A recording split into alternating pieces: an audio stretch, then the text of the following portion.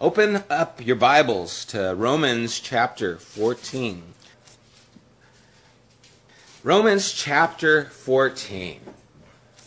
Last week, Paul talked about our dealing with authority, with the government that is over us, and our responsibilities to live lives that are peaceable and that reflect him in a way that is good. And he's now shifting and going to talk about our dealing with one another. And it's really intriguing how he speaks to us. And I hope you find this chapter as fascinating as I did. Starting in verse 1, we read, "Accept him whose faith is weak, without passing judgment on disputable matters. One man's faith allows him to eat everything, but another man whose faith is weak eats only vegetables. The man who eats everything must not look down on him who does not. And the man who does not eat everything must not condemn the one who does, for God has accepted him. Who are you to judge someone else's servant? To his own master he stands or falls, and he will stand, for the Lord is able to make him stand." First, we need to recognize that Paul talks to those whose faith is weak, and we need to see what he means by those whose faith is weak. He goes on to give an example, but more importantly, he says on disputable matters. And what he means here is things that can be disputed. We're not talking essential matters here. We're not talking things concerning salvation. He's not talking about moral issues that are clearly described in Scripture as being wrong. He's talking about disputable things, things that are left for interpretation. And then he talks about food, and he's talking about passing judgment, and one person's faith allows him to eat everything. That's my faith. And another person whose faith is weak and only eats vegetables. And he's not talking primarily like vegetarianism. He's talking about the culture that they're dealing with here. Of course, we've got the situation with the Jews who had the Mosaic law and the Levitical law that told them what they could and couldn't eat, that had food that was, in a sense, kosher, that they weren't allowed to eat, for example, ham or shellfish. And then you've got the Romans or the Gentiles who were allowed to eat those things, and you bring them together. And so there's that dispute. But not only that. In this culture, there were a lot of places of worship that would offer up sacrifices or food to the gods that they believed in, and they were plenty. It might be, to one of their gods of nature or the god of who knows what. They had a multitude of them. And so they would go into their temple and they would slaughter the animal and they would offer this to their pagan god. And then they would take that animal and they'd say, okay, well now we'll sell it to the market. And what they would do is they would take it to this market in what was called the shambles, and they would sell it there for a discount price. It was kind of the food for less of the Roman Empire. And so they would go there and they would get the best quality of meat. You could get, T-bone steaks for cheap at the shambles. Of course, it was offered up to who knows what and who knows how and who knows in what way. And so some people's minds would go, oh gosh, I can't pay for food that's helping to support this religion. That's just wrong. And I don't know where this meat has been and how it's been offered, and so I'm not going to eat that meat. And the others would say, cool, steak at a cheap price, I'm all for it. This is great. What a deal. I'm used to just eating chicken, and now I get to have beef.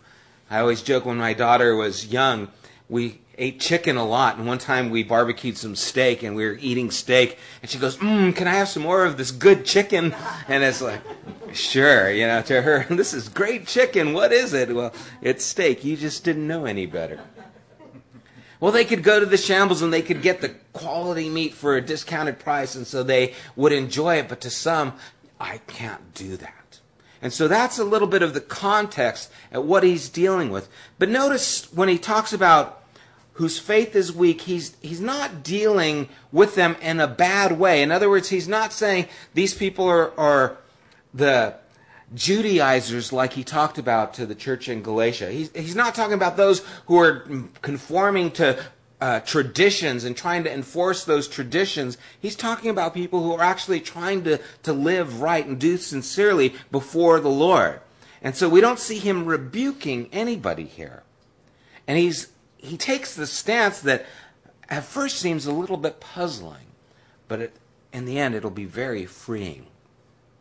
He goes on, he says, one man's faith allows him to eat everything, but another's whose faith is weak eats only vegetables. And he says, the man who eats everything must not look down on him who does not, and the man who does not eat everything must not condemn the man who does, for God has accepted him. And so he tells us that in both these cases, God has accepted him. Right where you're at, and he's been talking about this throughout the book of Romans, that we are accepted by faith wherever we come from. And remember, these are disputable matters. They're not essentials.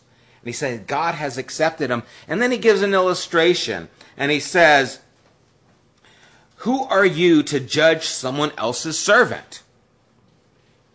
You can't judge someone else's servant. Think of this, moms. Do you want someone else disciplining your kid? Raising your kid? Telling your kid what to do? You ever see a mom get incensed at someone else getting on her kid? I remember when I was younger, I didn't have children at the time, and I remember there was this one boy, and he was running amok. He was just, he was a kid, he was a boy, and he had all this energy, and, I wasn't used to dealing with children, and I was trying, hey, better stop this, you better stop this. And I remember I took him and I had him by the shoulders, and as I had him by the shoulders, I looked up and his mom was there, and boy, she was firing darts at me. It was like, what are you doing with my son? You better get your hands off my son right now or I'll kill. She didn't say a word, but I felt it. I got a shiver down my spine, like, okay, I wasn't going to harm your child early, but like, don't mess with my kid. That child belongs to me. You don't have the right to intervene. And he's saying, who are you to judge someone else's servant? Now, whose servant? He's talking about God's. We are God's servants. God is the one who judges us. And this goes back to what he said in chapter 2. You're inexcusable, you who judge one, for you yourself will be judged. We don't have that place of judgment on disputable matters. We don't have that role. And what I love about this is Paul is trusting God to do his job. So many times we feel we have to do God's job. I got to set you straight. I got to help you to be more holy. I got to tell you what to do so that you can know what God wants you to do. And Paul says God's the one who will deal with this person. To his own master he stands or falls, and I love this, and he will stand, for the Lord is able to make him stand. Isn't that beautiful? The Lord is able to make him stand. It reminds me of Jude chapter 1, verse 24. It says, to him who is able to keep you from falling and present you before his glorious presence without fault and with great joy. He's able to do it. God is able to keep him better than you, better than me. God is able to deal with his servants. And we need to allow him the room to do that. We need to allow God to be in that place. And so in this controversy of what to eat, what not to eat, and this was a big deal at the time. Again, for the area of worship and the area of how this food was prepared. Paul dealt with this thing. He dealt with this in Corinthians. 1 Corinthians, he dealt with it more extensively in chapter 10, verse 25 and 26. He says, eat anything sold in the meat market without raising question of conscience, for the earth is the Lord's and everything in it. And he's saying there's nothing wrong with the food. You have the freedom to do that. But here he's saying that some, for their conscience sake, is having a difficulty, and he wants to address that issue as well. But we see that the weak person is the person who lacks faith that it's okay, and has more stringent requirements, which I think is interesting. That the person who is strong in faith is the one who has more freedom. And the person who is weak in faith is more concerned with the rituals and what's going on. And I thought that was interesting, because a lot of times we can think ourselves strong in the faith because we have more requirements. We put more things that make us feel better about the situation, make us feel perhaps holier. Oh, I don't do this, I don't do this, I don't do this.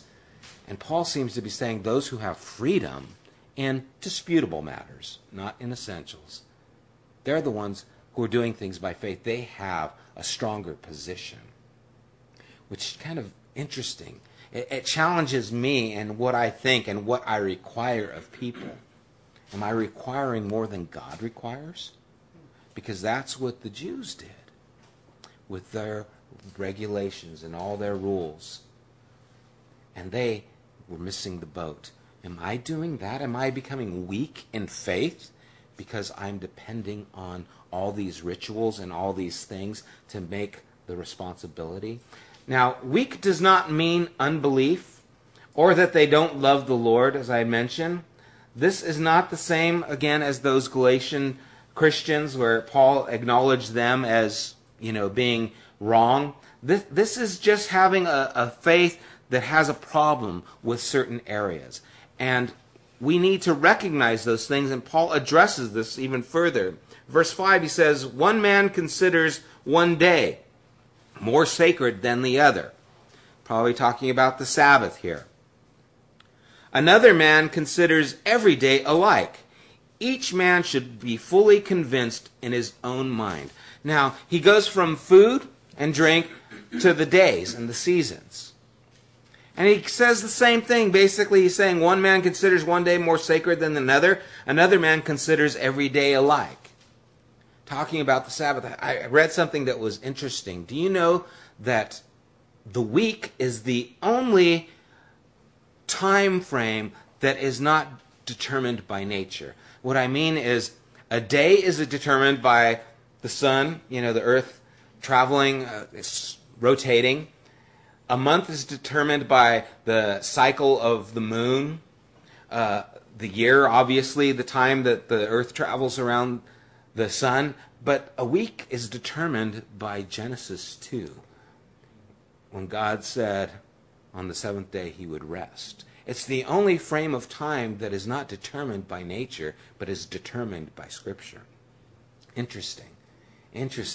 And so here they're having this argument, when is the Lord's day? When is that day? And you know what Paul does that blew my mind? I want him to say one is right and one is wrong. I want him to say, this is the right way. Those guys, yeah, they're wrong, but don't sweat it. Don't make it a big deal. That's what I expect him to say. Hey, it's not a big deal, so don't make it a big deal. But that's not what he says. What he says here, and this is a trip, at least I thought it was, he says, each one should be fully convinced in his own mind. Verse 5, why does he say that? Why doesn't he say, one of you is right, one of you is wrong, but let him slide, it's not a big deal. He said each one should be convinced in his own mind. What a conclusion. You have to be responsible for your relationship with God, and you need to be convinced in your own mind about these disputable things, about these things that aren't a part of the essentials.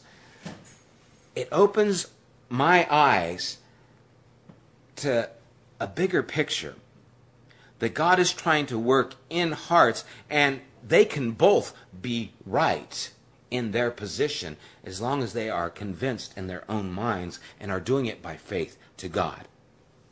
Now, there are a lot of situations that we find this circumstance, and if we had this frame of mind, it would probably be helpful. You see, to bring unity in the church, Paul doesn't say chill out, relax, don't worry about it, don't sweat these things. He says be convinced in your own mind. Be determined what you believe, why you believe it, and then he tells us we're not to judge the other person in what they believe.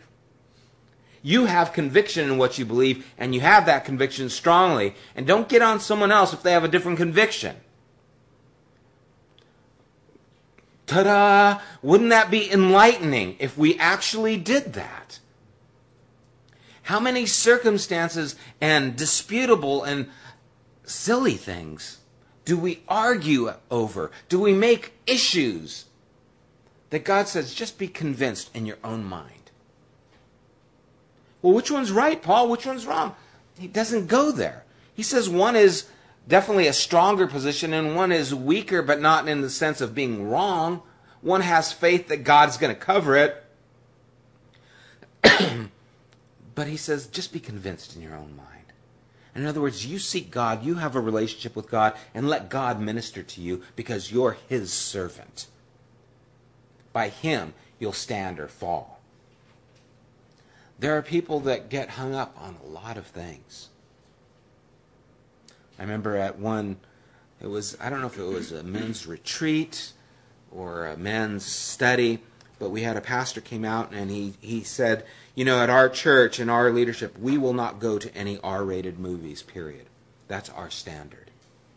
I remember thinking, okay, well, I think there's some movies I might have went to that were R-rated, and then The Passion of the Christ came out. And oh man, what do you do there? Because the church was going to that movie and it was rated R. And you see, you start putting these kinds of things and pretty soon you start worrying about these other things. And it's like, you know what? There's a lot of R-rated movies you shouldn't go to. I'm not saying that it's not, okay. But you know what? You need to be convinced in your own mind. You need to let God be a part of your decision making. You need to be connected to him and make your decisions accordingly. Same thing happens with, like Facebook. Some people, oh no, I don't go on those things, or MySpace. And some people are, oh, I love Facebook, and you need to be convinced in your own mind what's right, what's wrong. Or MySpace, it was back then. I remember when I had a MySpace and people were like, oh my gosh, you can't do that. And it was like, because I had the freedom to do this, I was looked down. This is a peripheral issue. And even on Facebook, a lot of my friends are non-believers who I've known from Wales through trips that I've taken, friends of friends. And so I've got a lot of people who I'm friends with who are not Christians. And it's an opportunity to share and minister to people as well. You have to have conviction in what you're doing. And you have to be convinced in your own mind why you're doing what you're doing, and you answer to God. You know what? That's good enough. If God convicts you, then don't do it. What's the movie rated? I don't know. Does God convict you not to go? Yeah, then don't go. Is God convicting you about something? That should be what you decide and how you decide. Each one needs to be fully convinced in his own mind. He who regards one day special does so to the Lord. He who eats meat eats to the Lord, for he gives thanks to God, and he who abstains does so to the Lord and gives thanks to God. Here again, one does this and gives thanks to God. The other does this and gives thanks to God. They're both giving thanks to God, but they're doing something different. And God accepts them both. So get off your high horse. Let God be God and allow people to worship him. And again, they're doing it to the Lord. And that's kind of the point that he's making here. Is they're able to do this, but they're doing it with conviction and doing it with thankfulness to God. They're doing this to the Lord. And so God receives it.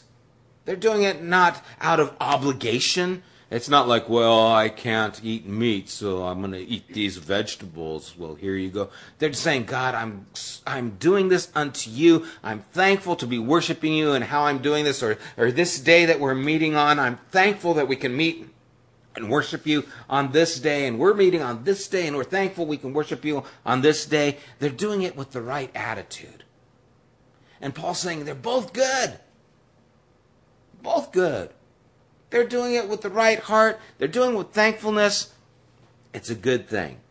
It's not a bad thing. He gives thanks to God. God receives it. Verse 7, for none of us lives to himself alone, and none of us dies to himself alone. If we live to the Lord, and if we die to the Lord. So whether we live or die, we belong to the Lord. Now, why does this come in there? We're talking about food, we're talking about days, now we're talking about life and death. It's like Paul starts small, and then he jumps in with the big guns. And he says, okay, we're doing the life, death thing now. What happened? What's his point here? And his point is in the extremes. You can live a life and enjoy the food, enjoy all the blessings and comforts and joys that come with life, and do it unto the Lord. Or you can be martyred and give your life to God and do it unto the Lord. In every area, whether you're alive or whether it's in death, you belong to the Lord. In other words, your life is encircled by God. Whether we live or we die, we belong to him. And so everything that falls into this scope of life or death, whether it's food, whether it's drink, whether it's you worship on Saturday, whether it's you worship on Sunday, you do unto the Lord. You belong to God.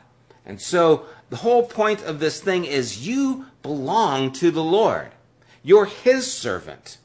He will help you to stand. He will direct you in which way you should go. And you do that, be convinced in your mind that this is what you're supposed to do, and do it wholeheartedly because you belong to God. And that conviction needs to be there. I'm convinced in my heart. How do you get convinced in your heart? Sit there and think, I'm convinced. No, you study. You pray. You read, you interact, you talk to people. Why do you believe this way? Well, this is why I believe this, and this is why I believe this way. And all these things that you do to educate yourself so that you can have this understanding of what it is you believe. Be convinced. You're responsible for your relationship with God. No one else is. Genesis is not responsible for your relationship with God. You are. Hopefully we're helpful in it, but you're responsible. If all you do in your relationship with God is come here on Thursday or Sunday, then you are malnourished. If this is the extent of your relationship with God, then you're missing a lot. Hopefully we just whet your appetite and encourage you, dig deeper, know more. Develop your relationship with God. And hopefully we're just an appetizer in that part of your relationship with God, because what takes place with you and God should be a lot more than what takes place on a Thursday or on a Sunday or whenever you come to a Bible study. You should have a relationship with God that is foundational, and all we do is add to it. That should be the case. Now, I know from my experience, and from a lot of people I know, that's not the case. The only time people will open the scripture is when they come to church on Sunday. The only time they'll actually spend time in prayer is when we pray together. And at least they do that. That's a good thing. But to be convinced in your own mind and to know how to live, you should do more. It requires more of you. And God wants more of us. All of us. He wants more of our time. We're to pray without ceasing. Our lives is to be in constant conversation with God. Not just, once a month we're going to have a prayer meeting, or we pray before the service, we pray after the service, or before food. You're supposed to be in constant conversation with God. And you should be seeking Him enough to know what it is He has for your life and desires for your life. And God wants these things for us. As far as the days and how we worship, again, what's important, Paul gives us more insight in Galatians chapter 4. If you want, turn there real quick, Galatians chapter 4.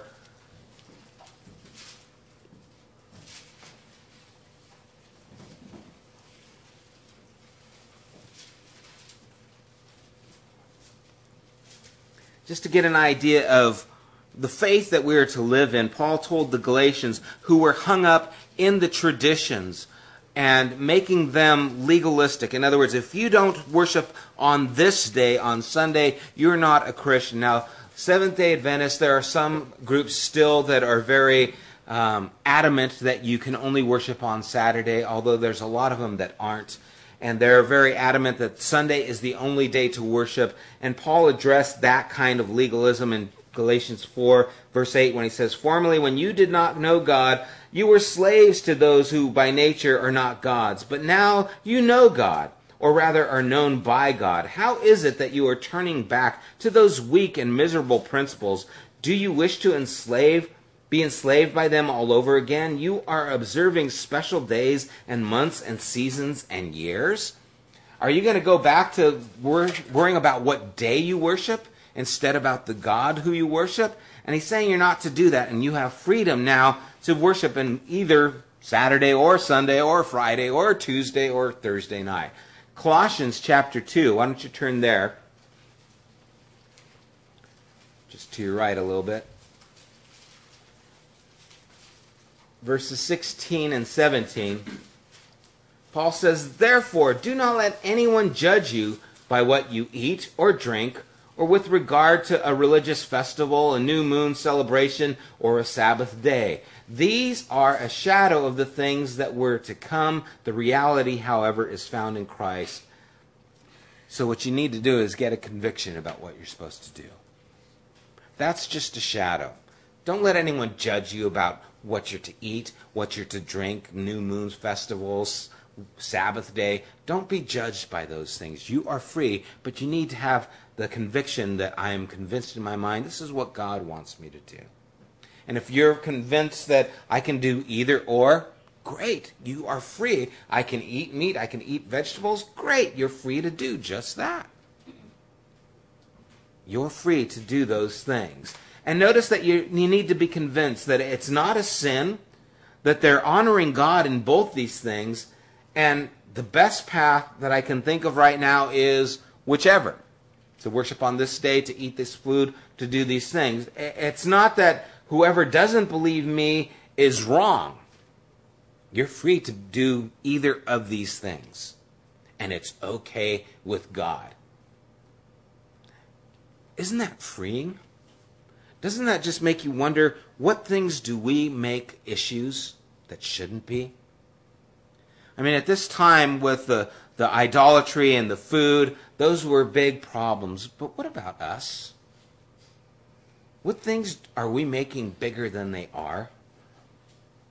Are we making focal points that shouldn't be? Are we judging people that we shouldn't be? I mean, how many denominations and church splits have happened because of silly things? The type of music, how people dress. Spurgeon, and I forget the other preacher, had a conflict years back where Spurgeon, his name was Parker, I think it was, he would go to the theater, and Spurgeon couldn't believe, how can you go to the theater? And this preacher thought Spurgeon smoked cigars. How can you smoke cigars? And they battled back and forth about these things, and one day Spurgeon finally gave up smoking cigars when the cigar company said, the cigar that Spurgeon smokes, and he said, I need to stop. But it's silly things. If you want to smoke a stogie, okay, if that's your...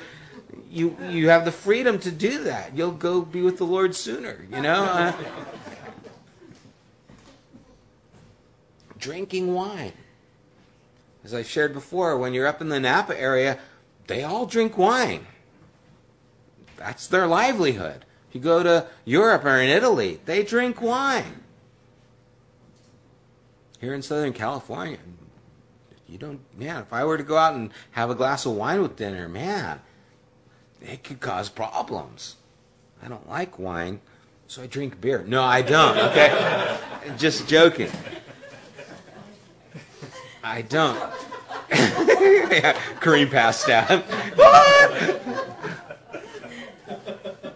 I'm convinced in my mind that I shouldn't drink, and I have reasons for my conviction. And I'm convinced in those things. But if I go out to dinner and I saw someone having a beer or drinking wine, am I going to throw my conviction on them and start putting them down and condemning them and judging them? If they get drunk, that's a different story. But you see, these are the things that people make issues. And it's amazing the issues that we make. And we make someone feel condemned because they smoke cigarettes. Don't you know that your body is the temple of the Holy Spirit? As I'm eating a chorizo burrito and, drinking my coffee, and eating a Snickers bar. You shouldn't smoke cigarettes, they're bad for you. My cholesterol is going through the roof. We nitpick, and we pick things that we prefer, and we need to be careful, because Paul is saying, you know what? Be convinced in your own mind. He's not saying one's right, he's not saying one's wrong. You have a relationship with God. Live that relationship. God will judge you. So you better know what he wants. You better live how he wants you to live. Again, we're talking about disputable things, not essentials. Because everyone automatically thinks, well, I feel like it's okay to murder. I'm convinced in my own mind. We're not talking about those things. I'm convinced in my own mind to commit adultery is okay. No, we're not talking about those things. We're talking about the disputable things, the non-essentials. So don't go off the deep end. For some reason, we automatically, think, well, you better say something about that.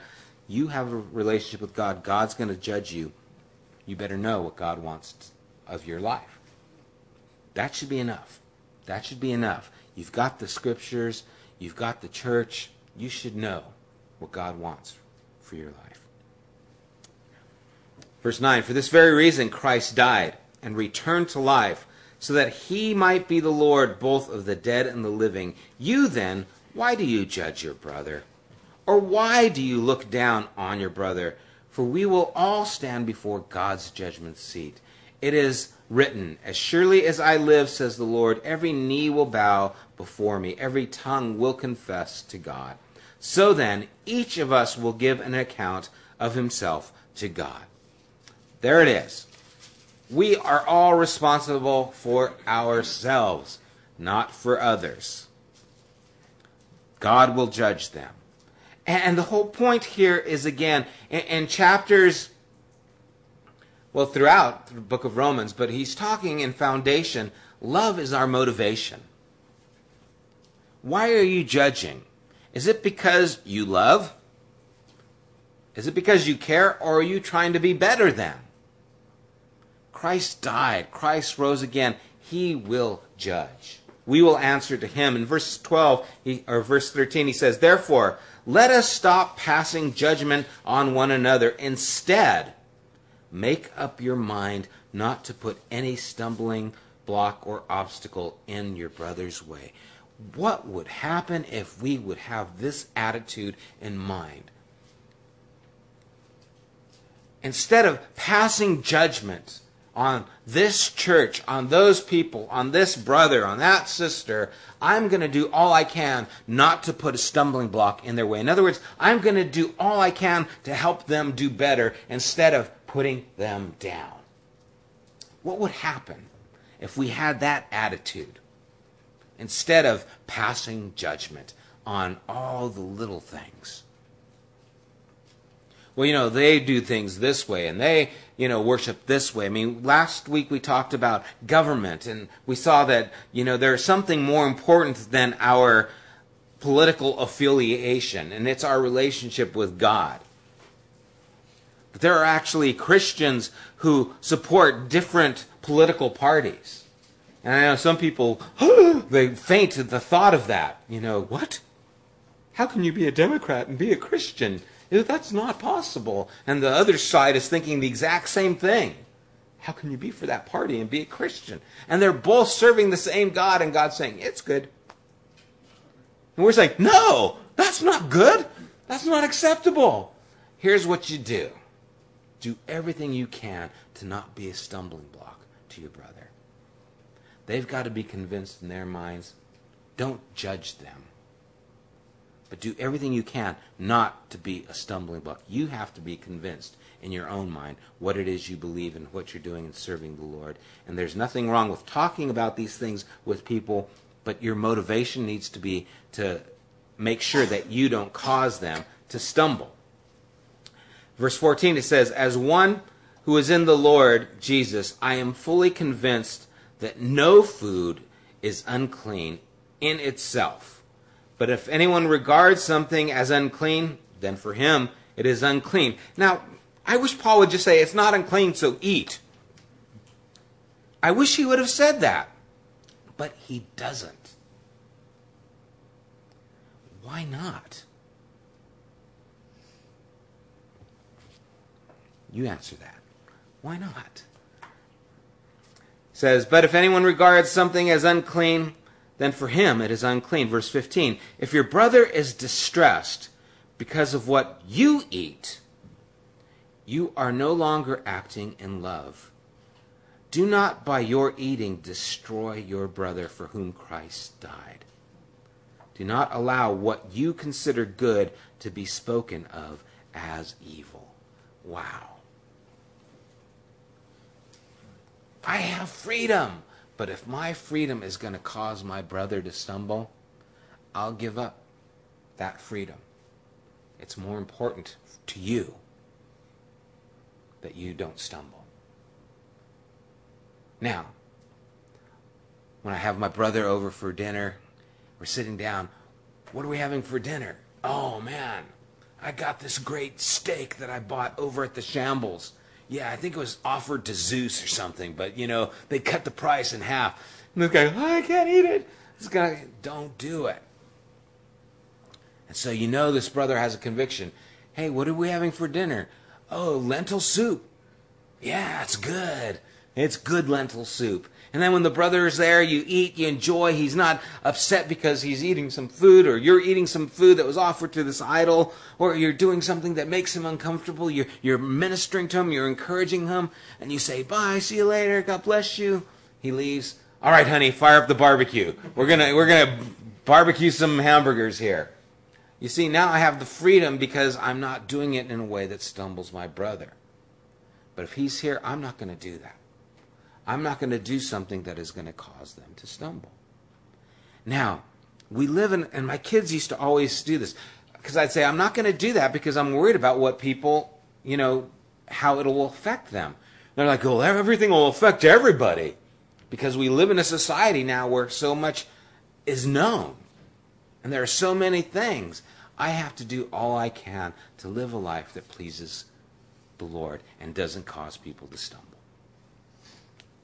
I got to do the best I can.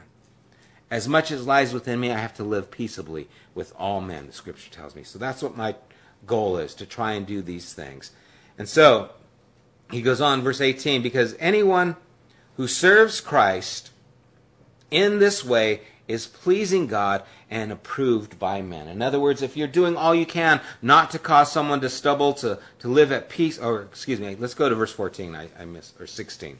Do not allow what you consider good to be spoken of as evil. Verse 17, for the kingdom of God is not a matter of eating and drinking, but of righteousness, peace, and joy in the Holy Spirit. Because anyone who serves Christ in this way is pleasing to God and approved by men.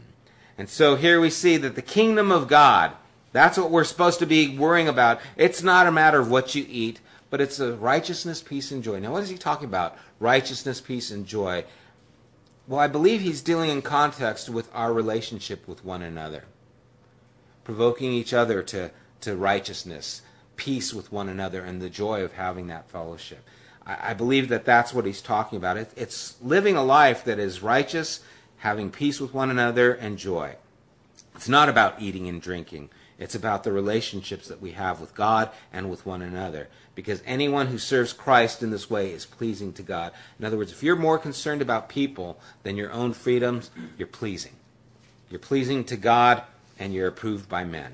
And that's what we desire. That's our bottom line, is to have those things. Verse 19, let us therefore, concluding, let us therefore make every effort to do what leads to peace and to mutual edification. Bottom line. Every effort. You know what I like about every effort? It leaves room, because you're not going to please all the people all the time. There's going to be some people say, well, you're doing this, and you're doing that. You know what? I'm doing what I'm convinced in my mind I should be doing. There are people that are ministering to those who are lost, and they're doing it in ways that some people disagree with.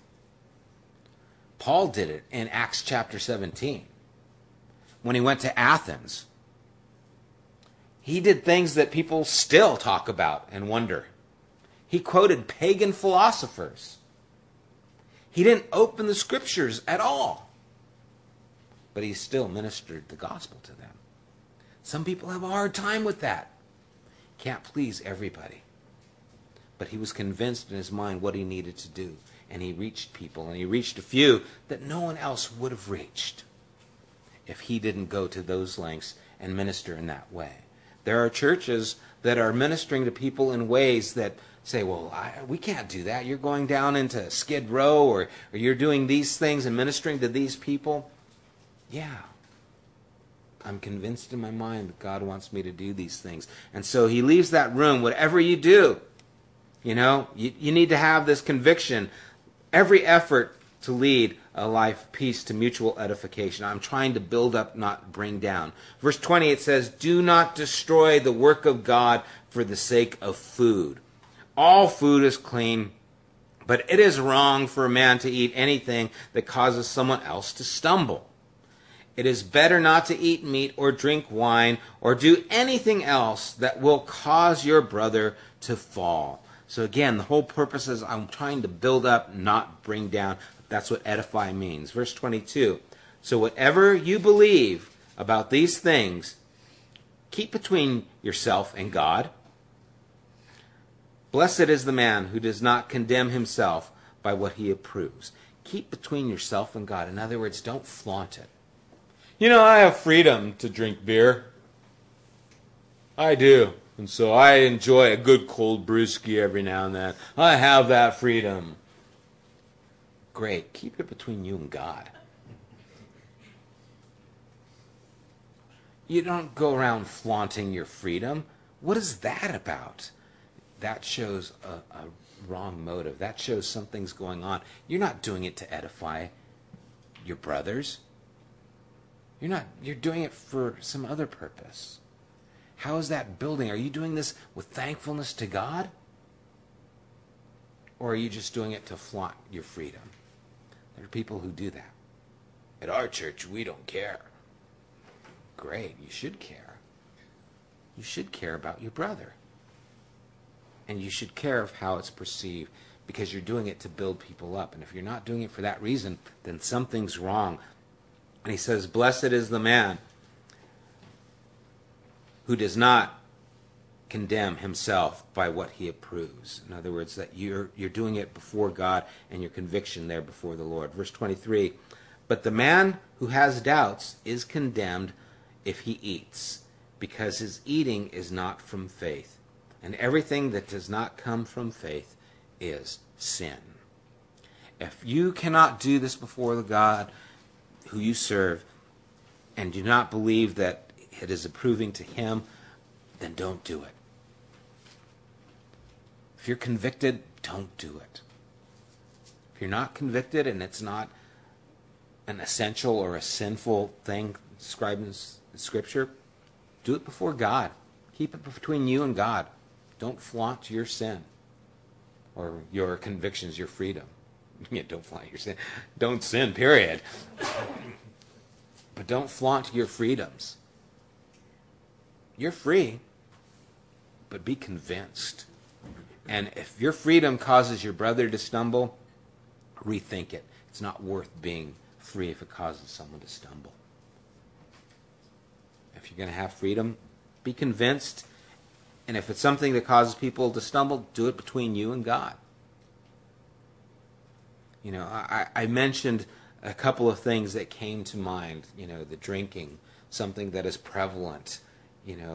Smoking, something that is common. I mean, there people get real hung up. I remember this, and I know I was even on that side where I would be, pretty staunch about, someone, oh, they smoke, well, that's a terrible thing. And you start looking down on someone because they smoke cigarettes? How does that affect their spiritual relationship with God? It's a nasty habit. It's not good for you. But can God still minister to someone who smokes? Yeah. Be careful. Be careful how you judge. They belong to the Lord. He'll judge them. And I love that. Just remember that first verse, or that first part of that, verse 4. And he will stand, for the Lord is able to make him stand. God has cleansed my life of a lot of things over the years. Things that I weren't even aware of. Things that I had no conviction over. Right after I became a Christian, when I said that prayer and I asked the Lord into my life, I went home and started smoking pot because that's what I did every day. I didn't know it was wrong. Went there to school, hang out with my buddies. And then God started convicting me. I started not liking it. I found out that when I wasn't sober-minded, when I was high, that my relationship with God wasn't as clear as when I wasn't. And so pretty soon it was a downer. To get high brought me down. I was like, what's going on here? And you see, God was able to make me stand. He took that out of my life because it wasn't a good thing for me. I wasn't sober-minded. I wasn't thinking clearly, and it wasn't something that God wanted in my life. And he cleansed me of it. And he did that with a lot of things. A lot of things. Why? Because he's God, and he's my God. And he's able to make me stand. He's able to present me before the Father blameless. Trust him that he'll do that not only with you, but with your children, with your friends. Again, we're talking about issues that are non-essential. Getting high is a pretty bad thing. It's not sober-minded. It's equivalent to drunkenness. It really is. But God cleansed it. No one told me. God did. He's faithful. He'll do that even with other issues. Allow him to. Allow him to do those things. Augustine, in closing, said something that I think it was Augustine who said this. He said, in essentials, unity. Non-essentials, liberty. In all things, charity. Those things that are essential, the foundations, who Jesus is, what he's done, dying for our sins, there needs to be unity. We need to be in agreement. For the non-essentials, those things that are peripheral, those things that aren't a part of the essential, there needs to be liberty. Give freedom. But in all things, there needs to be charity or love. That's to be our motivation and our focus in all these things. Well, let's pray. Father, I pray that you would, Lord, through these things, provoke us to have a more intimate and foundational relationship with you. God, the freedom that you give isn't so that we can go further away from you. It's so that we can draw closer to you. God, that's the whole point.